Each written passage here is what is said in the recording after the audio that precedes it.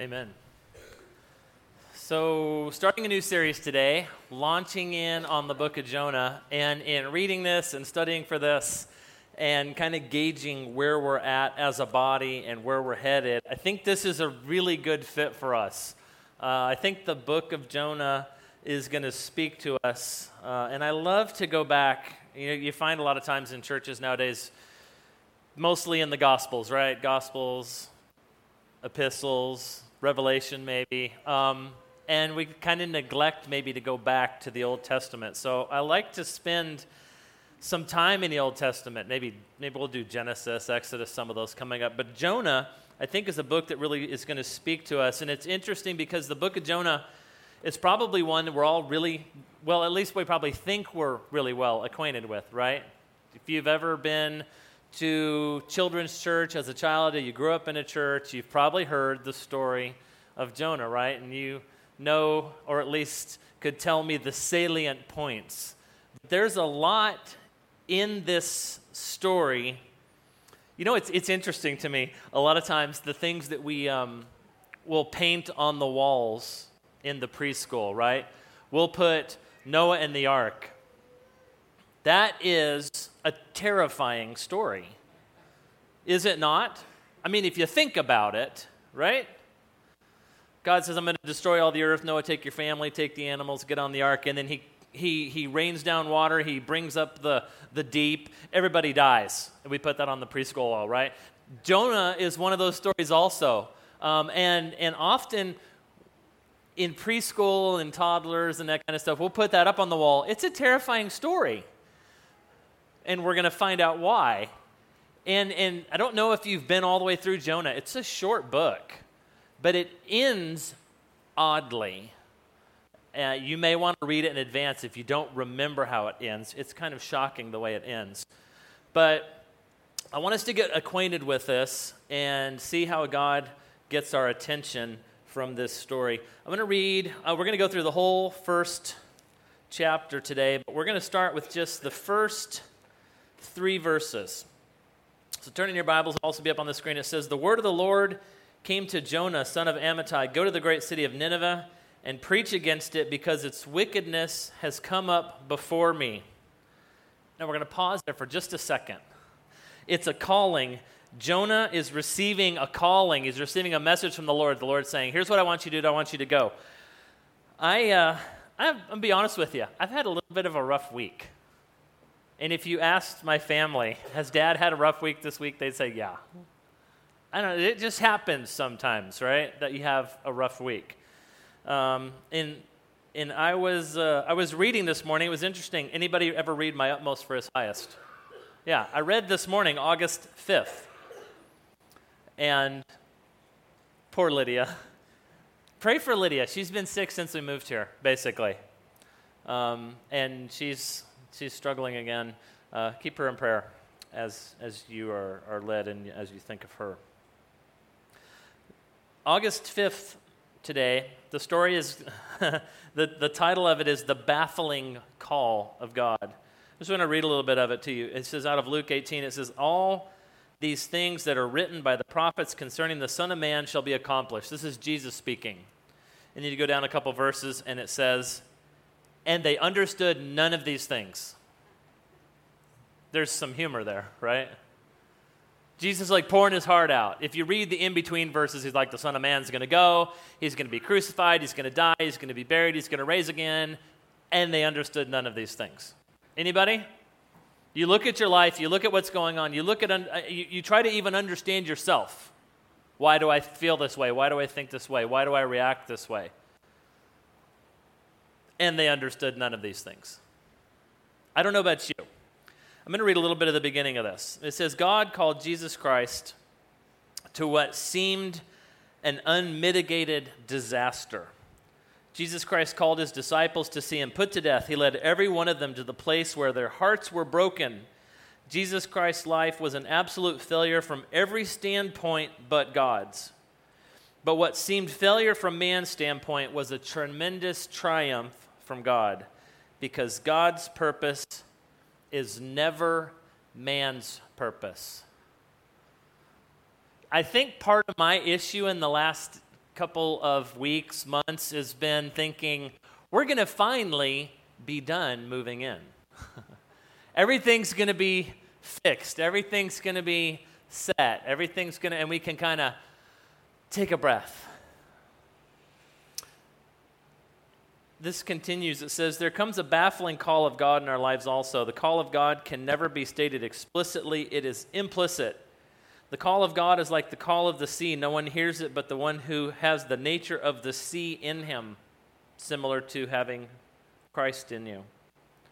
It cannot be stated definitely what the call of God is because his call is to be in comradeship and relationship with himself for his purposes. And the test to believe that God knows what he is after. These things do not happen by chance. They happen entirely in the decree of God.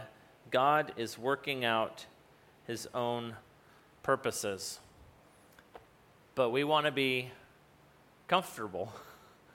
We want to have arrived. We want to be done unpacking and done moving and done fixing a 90-year-old house. I know that never happens, right? The plumber and the electrician that were here in the house in the last 2 weeks all said the same thing. Get used to it, right? We want to achieve that place where we can say, I'm there, now I can take a breath. But is that man's thinking? Yes. Or is that God's thinking? Jonah, who knows? Well, actually, we're going to find out some of why. But at least initially, he receives this God from call. And look what it says in verse 3. But Jonah ran away. Anybody ever feel like running? But Jonah ran away from the Lord, and he headed for Tarshish. He went down to Joppa, where he found a ship bound for that port. After paying the fare, he went aboard and sailed for Tarshish to flee from the Lord. Anybody ever read out of the Amplified Bible? This is like a comparative Bible. It's got 4 different translations. I love to look at the Amplified Bible sometimes. I want to read you just one verse. It's that verse we just read, because it kind of amplifies it. It says, Jonah rose up to flee to Tarshish from being in the presence of the Lord as his prophet. He went down to Joppa, found a ship going to Tarshish, the most remote of the Phoenician trading places then known. So where did he go when he decided to run? As far away as he knew how to get. He ran as far as he could. He ran away. I've entitled these today's is Defiance, but each of the different weeks they have a different title. There's going to have a different kind of theme or character or characteristic that I think God wants us to receive or pull out of that. Defiance is the theme, I think, of this chapter. Defiance can be defined as open resistance or bold disobedience. At its core, defiance, by definition, is the rejection of leadership. The Lord said, go. You can think of some other people the Lord said go to. He told Abram and Sarai at the time before they were renamed Abraham and Sarah. He said, go to the place I'll show you. And he told them how he would multiply their offspring to match the stars in the sky or the sands at the seashore. And they went. This is a different time, right? God says, Jonah, go. And I'm telling you exactly where to go, to the great city of Nineveh, preach against it, but Jonah ran away. So help me out here. How do you think God would define defiance?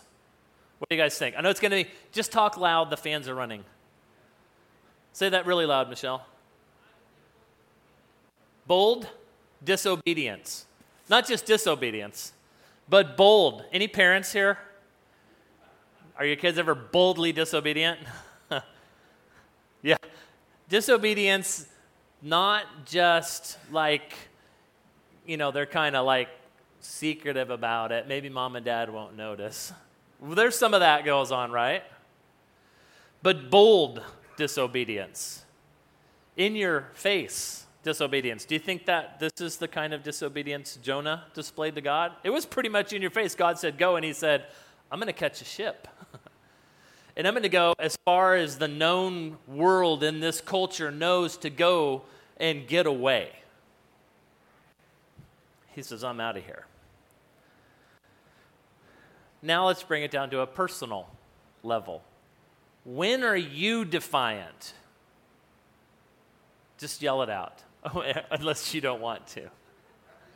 Every day. Okay, good answer. Anybody else want to add to that, or does that pretty well sum it up? Pretty much sums it up. Okay, thank you. What are the kinds of things you're defiant about? I was talking to Rebecca last night, and I said, you know what, Rebecca, sometimes if somebody, and this is not a good character trait, I'm just being honest here, and some of you probably share it. If somebody tells you you should do this, you don't want to do it. Sometimes I'm like that, and I suspect at one time or another we probably all are. You should really do this. Well, because you said so, now I don't want to. That's something the Lord works on in me. And I suspect that if you have that characteristic, it's something the Lord is working on in you as well. And you probably know, and maybe you don't. Maybe you don't even realize it. Just start to think about your interactions with people and how they go day to day, week to week. Do you have an obstinance, a defiance to leadership, or a defiance to authority? Can you think of some stories from Scripture that kind of illustrate some defiance? Besides the story of Jonah, throw out some others. Who? The people of Israel. Oh, true. Pretty much their whole history, right? They were defiant to the Lord. Good point. Anybody else? Saul. Okay. Anybody else?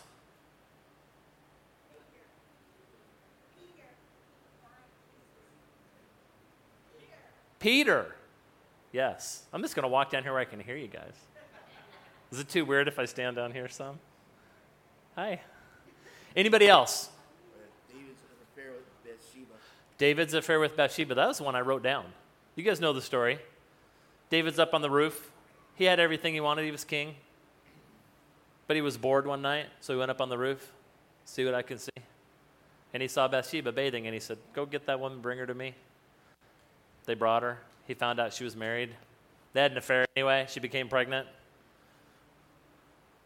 She went back home.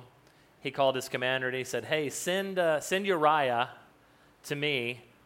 Uriah came. He asked him a couple questions. How's the war going? How's the battle? And he's like, it's good. This is happening and that's happening. They ate together. He sent him away, hoping he would go home and see his wife so that he would have plausible deniability that it was his child. Well, Uriah was a stand-up guy. And so he went and slept at the gate with the other soldiers and men who just happened to be in town, whether they were on leave or whatever. David heard about it. He called him back the next night, and he said, why didn't you go? And he said, I didn't go because the men of Israel that are fighting and the men of Judah that are fighting are out in the field. They're fighting. I couldn't go home in good conscience and spend time with my wife. So I hung out with the soldiers. So David invited him back the next night, got him drunk at dinner, right? Sent him back out, hoping he'd go home. He didn't. He went back to the gate. So that, for David, was a problem that he had to fix. So what he did is he called down a message to the front, and he said, when Uriah gets back, what I want you to do is send him out to where the fighting is fiercest and then pull back so that he is slain. He actually told the commander, this is what I want you to do. That's pretty bold. That's pretty defiant, right? And that's exactly what happened. Well, they sent a messenger back to give David the story, and when he sent him back, he said, you know what, the king might be angry when he hears some people died because some other people were injured and died in that little scuffle that Uriah was killed in, and he said, so when you get to the end of the story, make sure and tell King David that, moreover, Uriah the Hittite died. He said, add that on at the end. Just whatever you say, just put that on the end. So the guy came back, probably fearing for his life because, you kill the messenger, right? Told the story, and he said, moreover, Uriah the Hittite died. And he's like, okay, you can go back. And after a period of mourning, he took Bathsheba to be his own wife. It's a big cover-up. I don't know who he thought he was fooling. And there's fallout from that. Some other examples, we're not going to go through them all. Adam and Eve and the temptation in the garden, right? And put the tree in the middle. Don't eat it. It's the only thing in the whole garden you can't touch is that one tree. What'd they do? They defied God. They ate from the tree. Moses, who was told when the Israelites needed to drink to speak to the rock, he said. The Lord said, go to the rock, speak to the rock, it'll let water forward for the people to drink. He went and he struck it twice. Y'all remember that story? And because he struck it twice, the Lord said, well, now because you were defiant, you were obstinate, you were disobedient to me, now you don't get to go in. This is after the whole 40 years are over. Now you don't get to go in to the land that's promised. There's fallout from defiance. So let's see what the fallout is.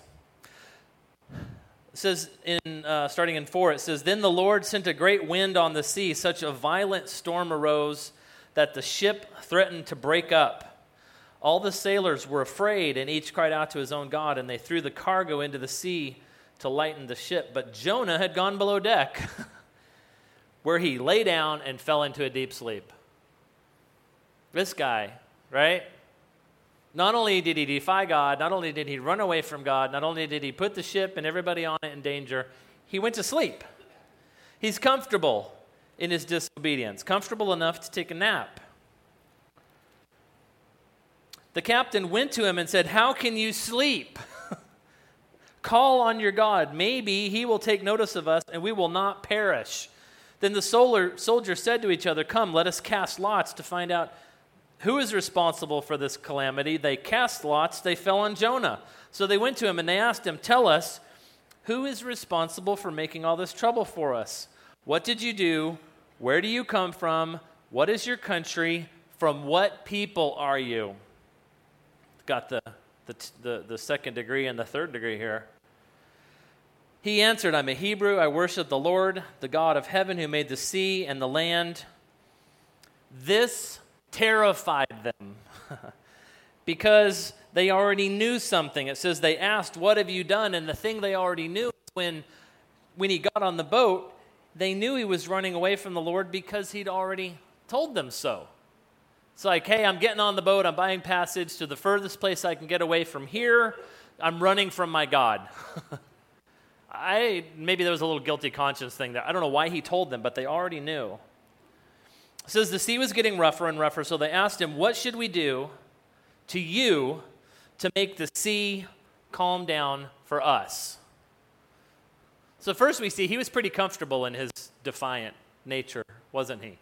He defied God. He got on the ship. He didn't have any worry or concern. Something was going to happen. He wasn't looking down the road. He didn't know that it's true that according to the way God works, there's fallout. There's repercussions for, does it falling out? The mic's falling out. There are repercussions for disobedience. There's repercussions for defiance. But he was so far removed from what the Lord wanted him to do and the call that the Lord was making on him that he went on the ship and he went to sleep. And he took a nap. And it wasn't until the people on the ship came and woke him from his slumber that he realized the gravity of the situation. Just kind of remember that. Maybe some of you can think back to a time you were caught in disobedience or you were wrapped up in defiance to such a point, to such a degree that somebody had to shake you. Maybe that was God. Maybe God shook you. Maybe a life event shook you. Maybe family shook you and said, look, you're caught up in something. You're defying God. You're defying God's leadership in this area, and it's wake-up call time because the repercussions are coming. Look what it says starting in verse 11. This is Jonah's response. The sea was getting rougher and rougher, so they asked him, what should we do to make the sea calm down? What should we do to you? He said, pick me up and throw me into the sea, and it will become calm. I know that it is my fault that this great storm has come upon you. It sounds like overreacting, doesn't it? But at this point, Jonah realizes the only way these people can be saved is if I leave the ship. Instead, the men did their best to row back to land. But they could not, for the sea grew even wilder than before. They were worried about taking Jonah's life. It says, then they cried to the Lord, O Lord, please do not let us die for taking this man's life. Do not hold us accountable for killing an innocent man, for you, O Lord, have done as you pleased. Then they took Jonah, they threw him overboard, and guess what? The raging sea became calm. At this, the men greatly feared the Lord and offered a sacrifice to the Lord and made vows to him.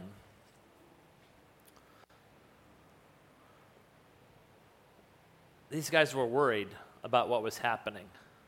And they shook Jonah out of his slumber, and they're like, what do we do? How do we escape the wrath of whatever this is that you've done? See, that's part of what defiance can do, isn't it? It doesn't just affect you. It can affect the people around you. Jonah's defiance, save for now, that if he had never gone, his defiance would have affected the people he was called to in Nineveh, right? There is that. But in the immediate term, it was affecting the people he was around in this ship. Because if they hadn't thrown him overboard, probably the whole ship would have ended up sinking. The whale would have got Jonah anyway, right? We know that's coming. I mean, God was going to do what God was going to do. Jonah's like, okay, save these guys, just throw me overboard. Our disobedience, our rejection of leadership, our defiance to what we know we should do affects not only us, but the people around us. Now look at verse 17. I love this verse. This is the verse we all know, right? But the Lord provided a great fish to swallow Jonah, and Jonah was inside the fish for 3 days and 3 nights. This passage, the way it flows, the Lord said, go, but Jonah ran away. But the Lord provided a great fish. I love the flow of the passage here and how the story goes. The Lord still had a plan for Jonah. He still had a purpose for him, and we're going to continue building on this next week, but for now I want us to focus on a couple of points, and then we'll pick up next week on part 2. In spite of Jonah's rebellion, God wasn't done with him yet, was he? You ever feel like that? Maybe you're caught in a place where you can't get out of it. You've rebelled. You've disobeyed. You've worked yourself into a corner or a situation that's affecting you and those around you, and you don't know how to get out of it. Somebody needs to throw you overboard, right? Maybe, figuratively, something drastic might need to happen. But in spite of Jonah's rebellion, God wasn't done with him yet. He had a purpose for him. Jonah was only making it harder on himself by being defiant. Have you ever figured that out? Defiance only makes it harder, doesn't it? Kicking against what's good and what's right, whether it's from a parent or some other authority figure or God, kicking against what what you're told to do, what you're directed to do, what you're supposed to do, what you're called to do, kicking against that only makes it harder for you. It only makes it more difficult for you. When we think we're done for, God may not be done. Right? You ever been there? You thought, I am too broken for God. I am too unusable now for God. I've done too much. I've seen too much. I've caused too many bad things to happen. You're maybe functioning from that cosmic justice scale a little bit. We all can fall back onto that sometimes. My bad so far outweighs my good that I could never be good again. I could never be usable again. That's flawed thinking. That's not the way the Bible teaches us to think, is it? No matter how bad, no matter how broken, no matter how disobedient you have been or currently are, God can still use you. That's the story of the gospel of Jesus Christ, right? Christ came for those who were broken. Do you remember when he came and he was hanging out with what the Pharisees called the sinners? The guys that were drinking, they were partying, they were probably doing all kinds of sketchy things. Jesus was hanging out with these guys, and the Pharisees would look at him and they said, why is he hanging out with them? Remember what Jesus said? It's the sick that need a physician. It's the sick that need healing, not those that are already righteous. Jesus came for the broken in spirit, the broken in heart, those that broke themselves. and that's really where it's at, isn't it? We're broken because we broke ourselves. Because we were defiant, because we were disobedient, we broke ourselves. When we think we're done for, and we're believing the lie that God can't use me anymore, God can use you. And God will use you. If we stop being defiant and we turn back to Christ. Right? Christ came to save the defiant. He came to save the broken. He came to save each of us who have at one way or another kicked some dirt in the face of God. Like Jonah did. It's like, oh yeah, you want me to go, God? You're going to have to catch me first. Don't say that to God. That's a dangerous thing to say to God. Take Peter, for example. Here's a perfect example of a guy. John 13, 36 through 38. Simon Peter asked Jesus, he said, Lord, where are you going? Jesus replied, where I'm going, you cannot go, you cannot follow, but you will follow later. Peter said, why can't I follow you now? I will lay my life down for you. Jesus answered, saying, will you really lay your life down for me? I tell you the truth, before the rooster crows, you will disown me 3 times. We know what happens, right? How do you think Peter felt after that exchange? Haven't I seen you before? No. You must be thinking of someone else. No, I'm pretty sure I saw you hanging out with those 11 other guys in that Jesus character who's in there with Pilate right now. I'm pretty sure I saw you. Nope, that wasn't me. I'm certain it was you. It wasn't me. Right? I'm not very good with my rooster impersonations. What do you think he felt like at that moment?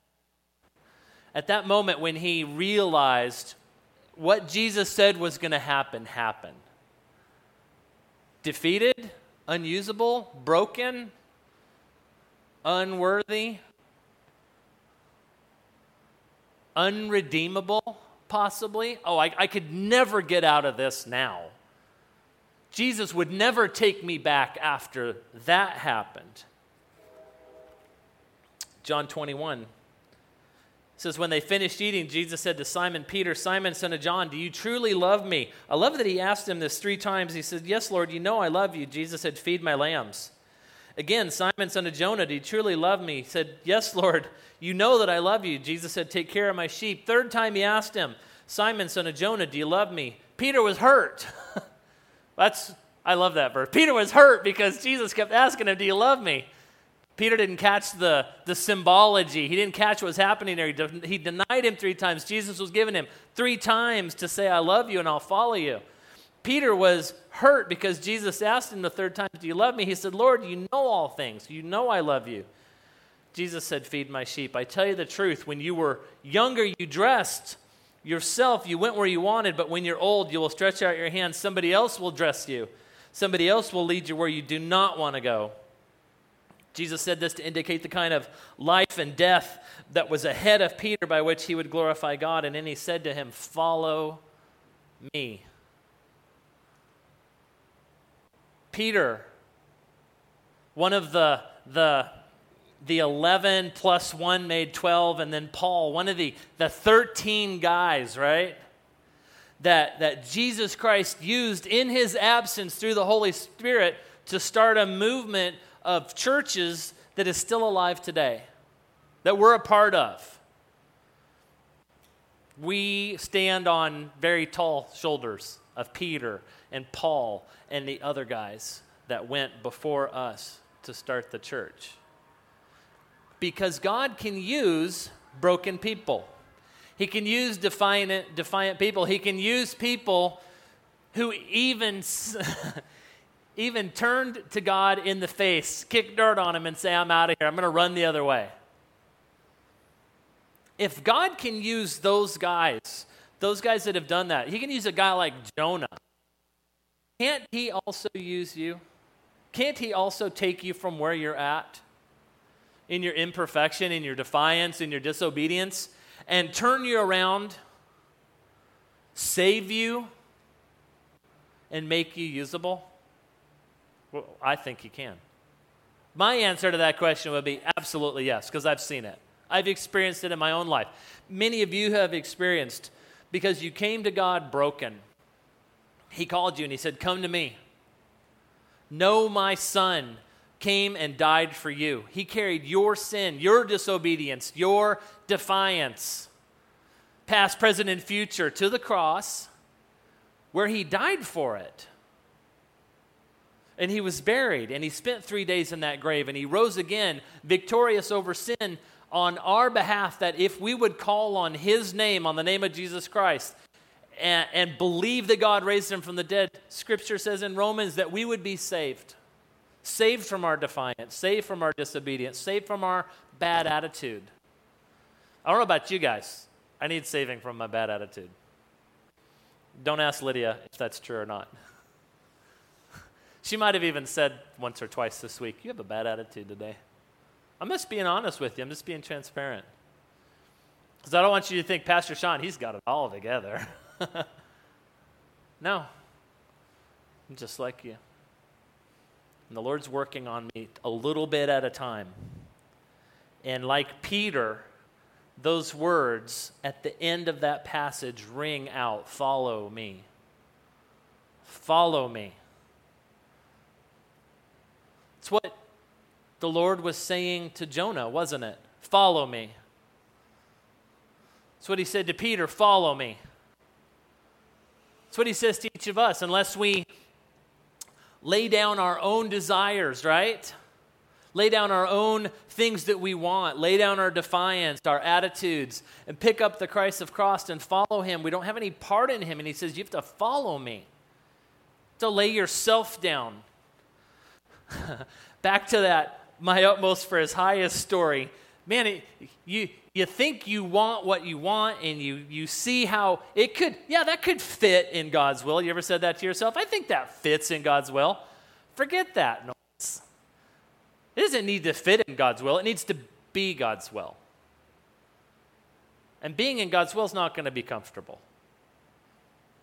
The house is never going to be completely fixed. Everything is not going to be just right. All your relationships are not going to be just perfect.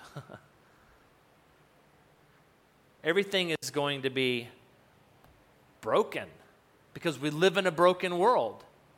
And we have to learn to live in brokenness. God didn't call us to a life where he said, follow me and I'll make everything perfect. right? What did he say to Peter? He said, follow me, and one day somebody will dress you and take you where you don't want to go. You realize that the invitation to follow Christ is an invitation to die, right? When it's written in Luke, take up your cross and follow me, what do you think he meant by that? What's the cross for? It was an instrument of death, right? They put it in the ground, they nailed somebody to it, or they hung them on it, and they waited until they died. So when Jesus says, take up your cross and follow me, he is not inviting you to the comfortable life where everything's finally straightened out. I needed to hear that. I needed to be reminded of that again this week. And I suspect that each of us needs that reminder. That this life isn't about getting it all together. It's not about having it all. It's not about arriving. So I want to close with a question. Have you defied God? Have you defied him? You may be able to, right now you're like, yes, I can see that one point. Or you may be just able to say, yeah, in general. Or yes, every day. Somebody said that, right? How often do you defy God? I think it was Joseph. Joseph's like, every day. Just being honest. Are you in a position now where you feel unusable? Just be honest with yourself. If you feel unusable, that's a lie. You may not be ready to be used. There's a difference. God may need to do some work on you in your heart, in your life, in your attitude, in your outlook, in your demeanor, in your speech. I can't speak to what that is. Only God knows what those things are. But he may have to do some work on you first. But are you believing the lie that because you've defied God, you're unusable? Because that is exactly that. It's a lie. God can use you, and he will use you. And in fact, if he wants to use you, he will go, as we can see in the book of Jonah, through great lengths to use you. Why kick against what he wants to do if he's going to do it anyway? Why didn't we learn that when we were children? Why kick against what mom and dad say to do? Because it only makes it worse if we don't do it. It's the same with God. If he wants us to do something, he's going to find a way for us to do it. Why kick against what he wants to do? Why waste all that time? Why not just do it, and then you'll be ready for that next thing? Can you imagine if the Lord said, go do this thing, okay, I'll do it. Woo. God would be like, that's refreshing. Actually did it. And he could direct us and guide us and lead us. When he spoke, we would turn. When he said stop, we would stop. When he'd say speak, we'd speak. When he said shut up, we'd be silent. Instead of wanting to do the opposite, because we have a defiant disorder nature where somebody says don't walk on the grass, we're like, oh yeah? I'm going to walk on that grass just because I can. No one's looking. And we do the thing we're told not to. God, I want you to hear this. God still loves you. Just like he still loved Jonah. And as a parent, you probably understand that. You may be in a little bit better position because you've experienced stuff with children where they've done things, but you still love them in spite of it. Maybe children have good experience with that because they've seen their parents do things and they still love them. Right? Because parents are not perfect. God still loves you. He wants you to be his, and he will use you. So I'm just going to invite you. Maybe you've come to that place where you have never turned to him before, and you're like, today, this sounds like you. You're like, yeah, I've never really followed God. I've heard God calling, but I've kicked sand in his face. Not today, God. I'm going my own way. Maybe it's time to allow him to pick you up out of your sandbox and place you up on the rock and save you. If you just say, Lord, I've sinned. I've gone my own way. That's what sin is, right? Sin is defiance. That's the definition of sin.